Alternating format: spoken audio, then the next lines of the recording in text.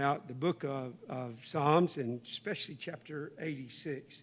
This is the only psalm in book 3, the way the psalms are divided, that is attributed to David. He has written several, but this is one in this particular book. And I believe David wrote this psalm for a very special reason. I believe it's placed here for a very special reason. When you take a look at it, and I'm going to share looking at the screen with you a little bit because I don't have notes that fit exactly the way I'm going to show them to you on the screen. So I will share. Is it not coming up? Okay. I don't know, Mitch. I guess I turned the thing off. Sorry. It is now on. He turned it on for me and said, "You're ready to go." I wasn't quite ready. He didn't know me. Now, you can hear me? Boy, thank you. If he was having trouble hearing me, we are in real trouble back there, aren't we? This psalm is a great one. This psalm is like a mosaic that David took pieces of scripture here and there and put them together in a fantastic form of a psalm that we have. And when we take a look at all that is there, we are blessed to see David's way of praying. Now, I'm thinking if I pointed to one or two people in this room that pray a lot here, and I said, could somebody in this room tell me a phrase they use almost every time they pray? You could do it, couldn't you? We tend to say some of the same things over and over and over again. One of the great men in my background is a guy named Prentice Johnson. I did his funeral, I don't know how many years ago now. But he was one of the leaders of a little country church that I attended. I can hear him closing his prayer with this phrase: "Lord, help us to live life in view of eternity." Now, I've heard people say that in prayer, and it's not anything novel, is it? And there were probably some people that would say, man, can't he think of anything else to say? You ever hear anybody fuss about people having these old stodgy prayers that just, we say the same thing and they can't be any good? Oh, yes, they can. Oh, yes, they can. What we need is not originality. Clyde Woods, almost every time he leads a prayer, he starts with the words of the psalmist. O Lord, our Lord, how excellent is your name in all the earth. Now, I'm telling you this. In fact, in the last 10 years, I've gotten to know Clyde Woods better than I ever have, and I've known him since 1965. I'm telling you, he's crying out to the Lord and letting him know what he thinks of the Lord's name. How excellent is your name in all of the earth. That is what we need. If my good friend Prentice Johnson really meant for every one of us in this room, if he were here leading a prayer, if he meant, God, please help every person in this room to live life in view of eternity, every one of us would be blessed by that prayer. Shouldn't grow old because the reality is so great. What we have here is the earnest, heartfelt crying to God, because the guy that's praying is in a desperate situation.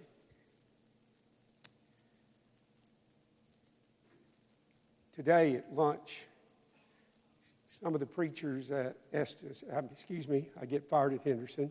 Preachers at Henderson get together at lunch on Wednesday. And Bill and Mary's son, Billy, was there. There's been a death in the family. There were 4 tables lined up with people all around it. I had just gotten back from a long walk in time to get to there, and I am sweaty. Both of my hairs were stuck to my head. They were so sweaty. And I'm sitting there eating, and we're talking about things at the Henderson church. And Billy gets up and says, Brother Roy, would you come over here and lead a prayer for us? What a great blessing. What a great honor to go over and lead a prayer for people who are struggling because of a death that has just occurred. That's what David is doing in a sense, crying out to God because he's in a difficult setting here. Now, there are 15 requests in this prayer. You can go back and read them. I'm not going to share each one of them with you. But there are 15 requests. If you started a prayer right now on your behalf, what would you say to God? What would be request number 1? And number 2, I'm going to guess that if you're like me, most of your prayers end way before request number 15. And those of you that know me know full well there are more than 15 things I ought to be praying about with regard to me and my life and my family. But you see, we don't get it. We don't get there. We don't get it done. We seem to think, man, I've got this real problem and I pray about this one thing and I'm through and I'm ready to go. And so we quit, or we fall asleep if it's at night. Or if it's in the morning and we wake up and we think about our prayer, then we have trouble because we've got all kinds of things to do today and a big day ahead of us. There are 15 requests in 4 sections. The first section, in verses 1 through 7, David cries out in great need for God to hear him. Have you ever said, God, please listen to me?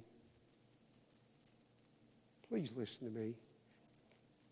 I remember one time when Amy Bennett was just a little bitty girl, her dad, Cliff, that most of you know, he was dean of students, and I was sitting there, and she would come into my office, and on this occasion, I had gotten a letter from a parent, and Cliff had gotten a little salty with a student because the student had been very, very salty with him.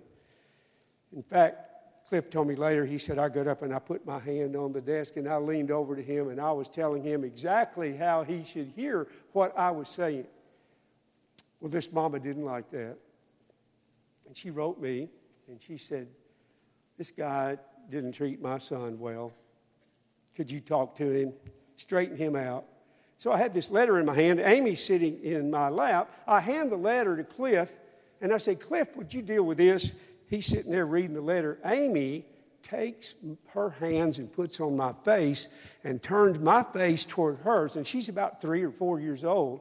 And she says, why can't you do that? Why does my daddy have to do that? You see, she wanted me to hear, I'm taking care of my daddy. You're making him work when you could do that.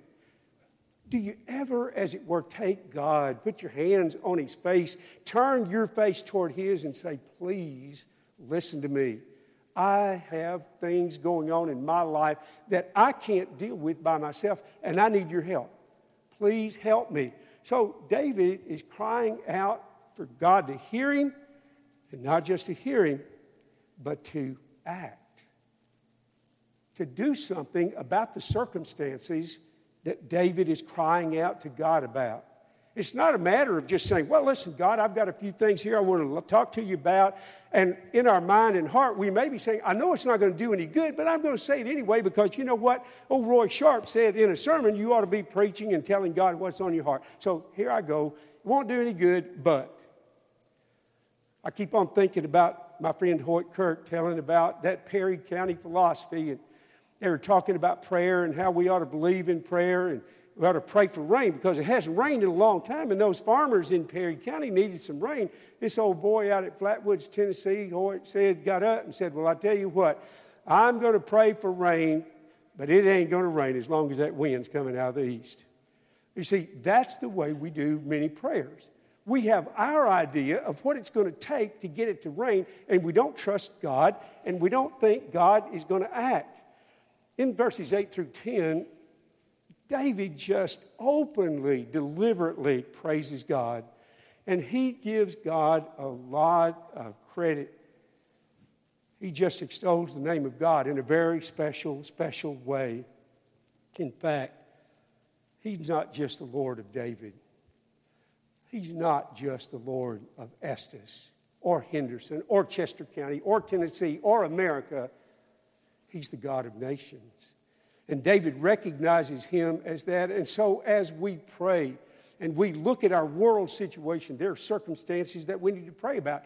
And David, in his own setting, he knows that this is not just about me, because you see, some of the pressures and problems and bad people that David is referring to, they're out there in other countries. It's not just right there in Jerusalem or the city wherever David is, where he's praying. There are nations involved, and God is the God of nations. And then in verses 11 through 13, we have David asking God to teach him. You want God to teach you? He's asking God to teach him his way. You see, my prayers are somewhat like this. Okay, God, I've got a few minutes here, and I'm going to talk to you, and I'm going to let you know how things ought to be. I'm going to tell you what needs to be done, and then I'm going to go to work, and I expect those things to be done the way I'm telling you they ought to be done when I get home. I want things done my way. I want it done in my time. And as we think about what David is helping us think about, we need some teaching about God's way. We need to let other people know that life doesn't work exactly the way I want it to. So we pray for somebody that's really sick and they die. We want to say, come on, God. What are you thinking? I'm a good boy. What a good boy. I went to church last Sunday morning, Sunday night. I even went Wednesday night, and I listened to the sermon, and I prayed, and you're not letting me have what I want. What is going on? So we have David understanding he's not the dictator of the way his life is to unfold. He's asking God for help, and he's asking God to teach him his way, to unite his heart to fear God's name so that he will glorify his name forever. God's name doesn't scare many people in America today, does it? We hear people using God's name in so many different ways. It doesn't engender a lot of respect. It engenders a lot of criticism. A lot of circumstances bring about difficulties in talking about God. But what about us? We are God's people. When we use the name God, how does that affect the way we think about what we're saying? How does that affect the way we feel about what we are doing and who we're with and what our plans are? David needs his heart united with God's heart. And when it is, David understands that he's going to not only just respect God, he's going to fear God in terms of understanding and knowing what God might do to him. And so he is seeking God's help there. And then this fourth section of this psalm, David's got a lot of enemies. It started before he really took control of the nation. Saul was trying to kill him. And there were all kinds of people. As you read the story, David's life is under pressure all day long. And David understands that. And he appeals to God's mercy and God's grace to deliver him. When you look at how the people treated David, remember the song the women sang when David came back? Saul kills his thousands, David kills his 10,000s. Boy, David's probably flexing, showing his pecs and his lats, he's just really, no, he doesn't. He flexes his spiritual muscles. And he says, God, help me.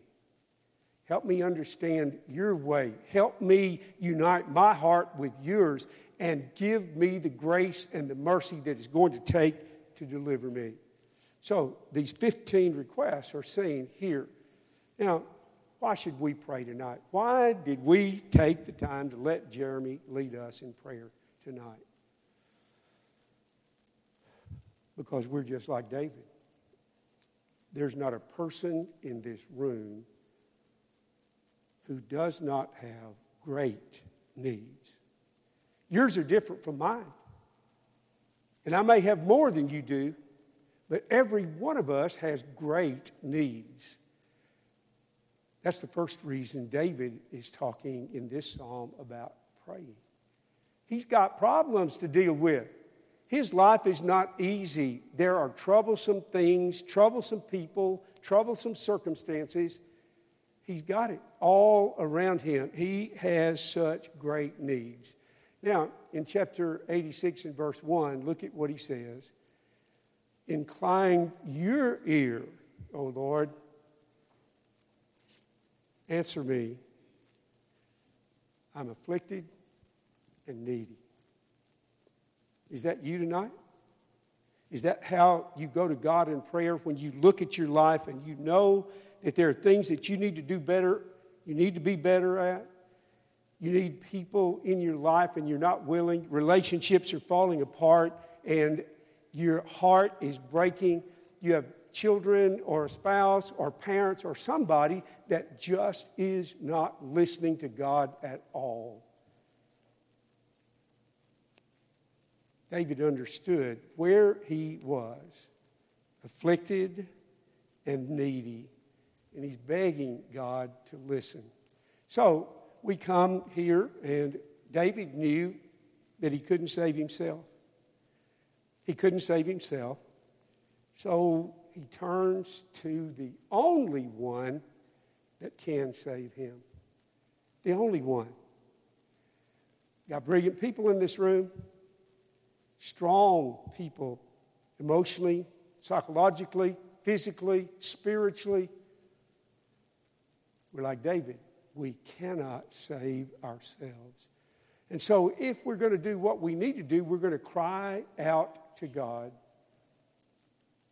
because he's the only one that can extend the grace and mercy that all of us need and that has the possibility to help us.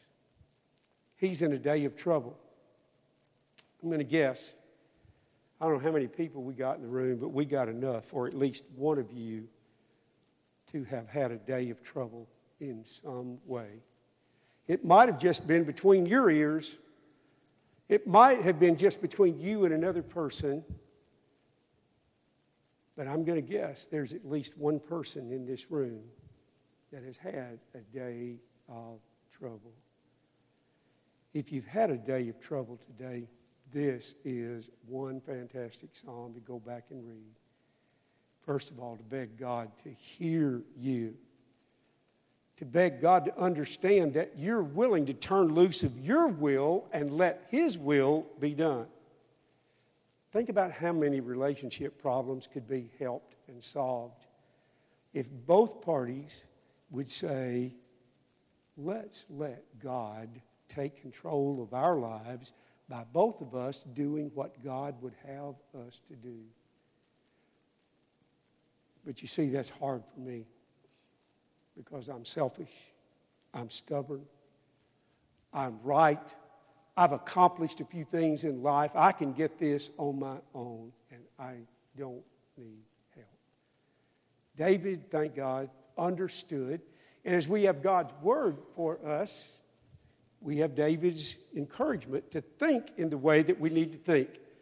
Now, a band of arrogant men were seeking his life. We don't know all that they were arrogant about, but the men that are seeking his life aren't seeking the God that's the God of their nation. They are thinking their king. I've been reading in the book of 2 Kings. The Rabshakeh is outside of Jerusalem. He says, you go tell Hezekiah this. Not one nation that we've come to has had a God that's been able to deliver them. You think your God's going to be able to deliver you from our hand? We got you, just like we had all of the other nations. Here is an arrogant man that God sends back home, and he dies back home. He never sets a foot in Jerusalem. He never does any of the things that he pops off about, as we say. Arrogant men are out there. David had some of those kind of arrogant men after him. Why should we pray? there are a lot of great reasons that we ought to be praying. Now, all of us have great needs. So, why do we not pray as we ought to? I don't think there's a person in this room that would stand up and say, listen, I prayed so much this week, I just know God got tired of hearing me. I prayed way more than I needed to. I prayed way more than I had to. We just don't say those kinds of things. Why? Because they ain't so. We just don't pray enough. So, as we think about the reasons that we should pray, I wish we had time to let you tell me what you think about why we don't pray, but we need to move a little bit here. Sometimes, I don't know about you, I'm talking about me. You have to decide about you. Pride is a big deal. I need to be right. I need to be first. I need to be thought about. I need to win. I need. You see, some of my great needs are not really great needs for me. But I make them so because of my pride. I demand God to let me be who I want to be, do what I want to do, fix things the way I want them fixed. Our pride gets in the way, and we think we don't need God, and we move in the way that we want to move instead of the way that He moves us. We rely on ourselves a lot. I do. Try to fix things. I don't know why, but I just have this idea. I need to step into this situation because I think I can help. And boy, sometimes my nose gets so flat as it gets mashed when I should not be where I am. But I think I can fix them. Yes. We think we want things, like when they're greater than others. Like we always choose to want to put ourselves before. Like we always tend to want to put ourselves first instead of putting God first. Like we always think we can fix other things when we can't, and like we always need to pray and pray and pray. See, I think that is a fantastic statement. That's me. And I believe it would be all of you sometimes as we think about the way that we work and the way that we live life. Now, you see, I had a Bible study with a guy that was coming to Henderson to church. He's an older man. His wife, remember, he's not. We had a study, and I thought, wow, this guy is doing great. I mean, he really is getting this. He understands. And we got to where we needed to see if he had a decision to be made. Well, he didn't want to be baptized. And he didn't give a reason for it, but we're sitting there talking, and I didn't want to put any undue pressure on him. But as we're sitting there, his wife said, Roy, I think I know why he doesn't want to be baptized. And I said, really? Why do you think he doesn't want to be baptized? She said, because he already believes he's a good man. And you see, if somebody asked me to describe this guy, I'd say he's a good guy. He's a good man. You know, he pays his debts, he's friendly, he's kind, he's thoughtful, he's helpful. He's a good man. But I'm telling you this, go back and read the story of the rich young ruler. When the rich young ruler is asked, why do you call me good? Only one is good, and that is God. The only way you and I can be good in the way that really, really counts forever is to be made good by God, to be cleaned up by God, to have our sins washed away and forgiven and stand justified, whole before God, without spot, without blemish. And you see, that's a description of every one of you in this room tonight who is faithful to God. Isn't that neat? That is one of the greatest blessings about being a Christian. To be able to see yourself like that, not because you're good, but because God is good. That's the key. You see, sometimes we have people that just think that they're really good already. And then sometimes we do all that we know to do. We fix everything that we can fix. And then, boy, there's just not anything left to do. So I'm going to pray to God. I'm going to see if God can fix it. That's a little over my head. Let me call on God. There are people who think like that. And it's not a regularity in prayer that they choose. It is a last resort kind of thing that people choose.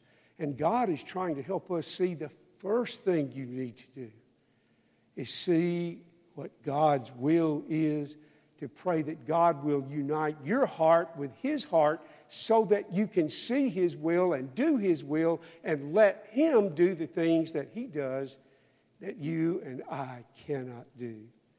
Prayer should never, not ever be a last resort. And then, as Christians, we just seem oblivious to the power of the devil. I'm pretty confident that there's at least one person in this room who was not a Christian when you married a Christian. But you are now. Aren't you glad you married a Christian? But we seem oblivious to the fact that the devil is looking for us to be drawn away.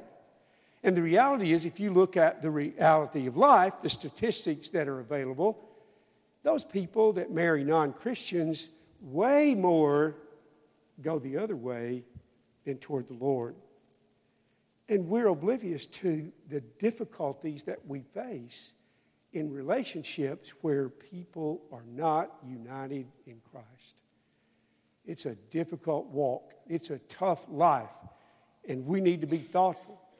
The kind of people that we're around, the kind of stories that we hear, sometimes the kind of stories we choose to tell, we just don't give the devil enough credit. And we should. Because you see, God says, like a roaring lion, going about seeking whom He may devour. God says that He disguises Himself sometimes as an angel of light. Or He's a sweet, gentle little lamb instead of that wolf that can devour you spiritually. We just don't pay enough attention to the devil and the power of the devil. We often refuse to cast our anxieties on the Lord. We just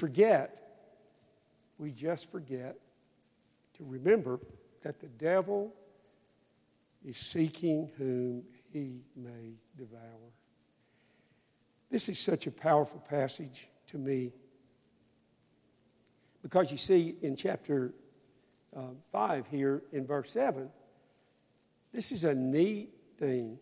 Cast all your anxieties on the Lord. Why?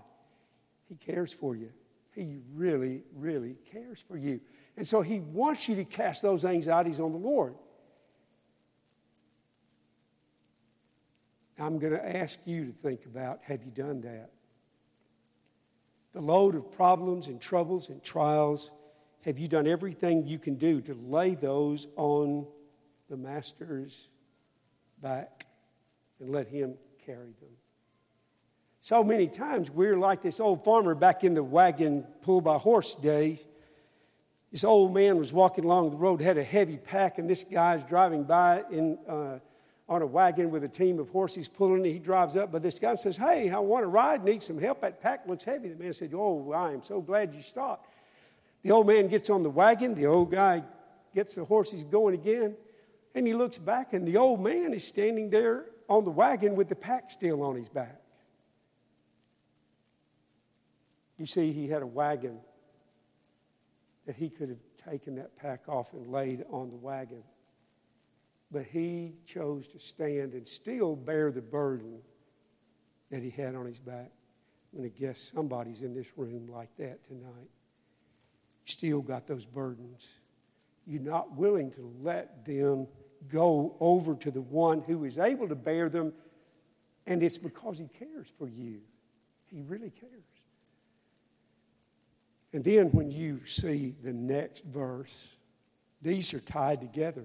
You see, if you're one of those people tonight that just continues to carry your burden instead of trying to lift them off of you and placing them on the Lord, the devil is so excited about you because you see, look at this next statement. Because the devil is going about as a roaring lion seeking whom he may devour, you are going to be tasty to the devil if you continue to carry the burdens of your life and do not let the Lord lift them up off of you.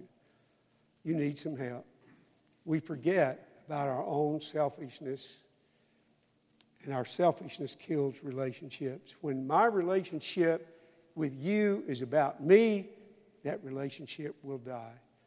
If my relationship with my wife is about me instead of about her and me, that relationship's going to die. If my relationship with my children are about me and what I demand and how I think they ought to behave and all the kinds of things that I want, my relationship with my children will die. It's true with any relationship. Selfishness kills relationships. It seems to me, and I could be wrong here, but I do not think I am. If you're not in a good relationship with the Lord tonight, it's not about the Lord being selfish and not reaching out. He's done everything he can do. He sent his only son, the only one that could do what Jesus did when he was here in the world, to die for our sins. Totally unselfish. And Jesus, every step he took in this world was unselfish. But if you're walking away from God and you refuse to come back to God, it's about you. It's not about God. It's about you. And so we let our selfishness get to us and we don't get it done. John Bunyan said, you can do more than pray after you've prayed. But listen to this. But you cannot do more than pray until you have prayed. We need prayer in our lives every day. Prayer should be a priority, a first resort with us when we have problems. Perhaps tonight, as we think about our world, our needs, and our God, our prayer should be perhaps, show me my great needs that only you can meet. We've selected an invitation song. It's the Lord's invitation. It's not the elder's invitation. It's not the church's invitation. It's not Roy Sharp's invitation. It's the Lord seeking you to come to him if you have a need. It may be that as an erring child of God, you need to come and pray to God, along with this group, that you'll be forgiven. And I know most people in this room, and they are good people that'll forgive you in a breath. And we know God will. It may be that you're so troubled in life, it's not that your spiritual life has gone way out. You just may need prayers of good people. What a super group to come before to pray. But if your need is to be born into the family of God, where you really then have the right to call God your Father, you should do that. You should be baptized into Christ, repenting of your sins, confessing his great name. What a blessing for you, and what a blessing for this group. If you need to respond, we ask you to do that now as we stand, and let's sing this song. When we walk with the Lord in the light of his word, what glory he sheds on our way. While we do his good will, he abides with us still, and with all who will trust and obey. Trust and obey, for there's no other way to be happy in Jesus but to trust and obey. Not a burden we bear, not a sorrow we share, but our toil he doth richly repay.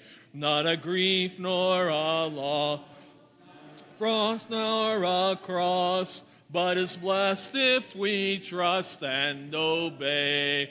Trust and obey, for there's no other way to be happy in Jesus, but to trust and obey. Then in fellowship sweet we will sit at his feet, or we'll walk by his side in the way. What he says we will do, where he sends we will go. Never fear, only trust and obey. Trust and obey, for there's no other way to be happy in Jesus, but to trust and obey. Be seated, please.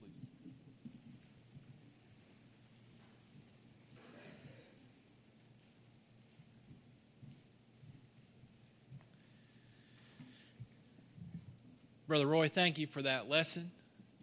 We always appreciate having you come back to Estes with us. We have these announcements. First, our prayer requests. Brother Tony Kirk received the results back from his surgery, and he's told that the doctors did detect cancer, but they feel like the surgery was successful in removing everything. Lane Hardy, this is Sandy Craven's cousin, is currently in a coma. Brittany Hunt, this is Tamara Lockridge's sister-in-law, I believe,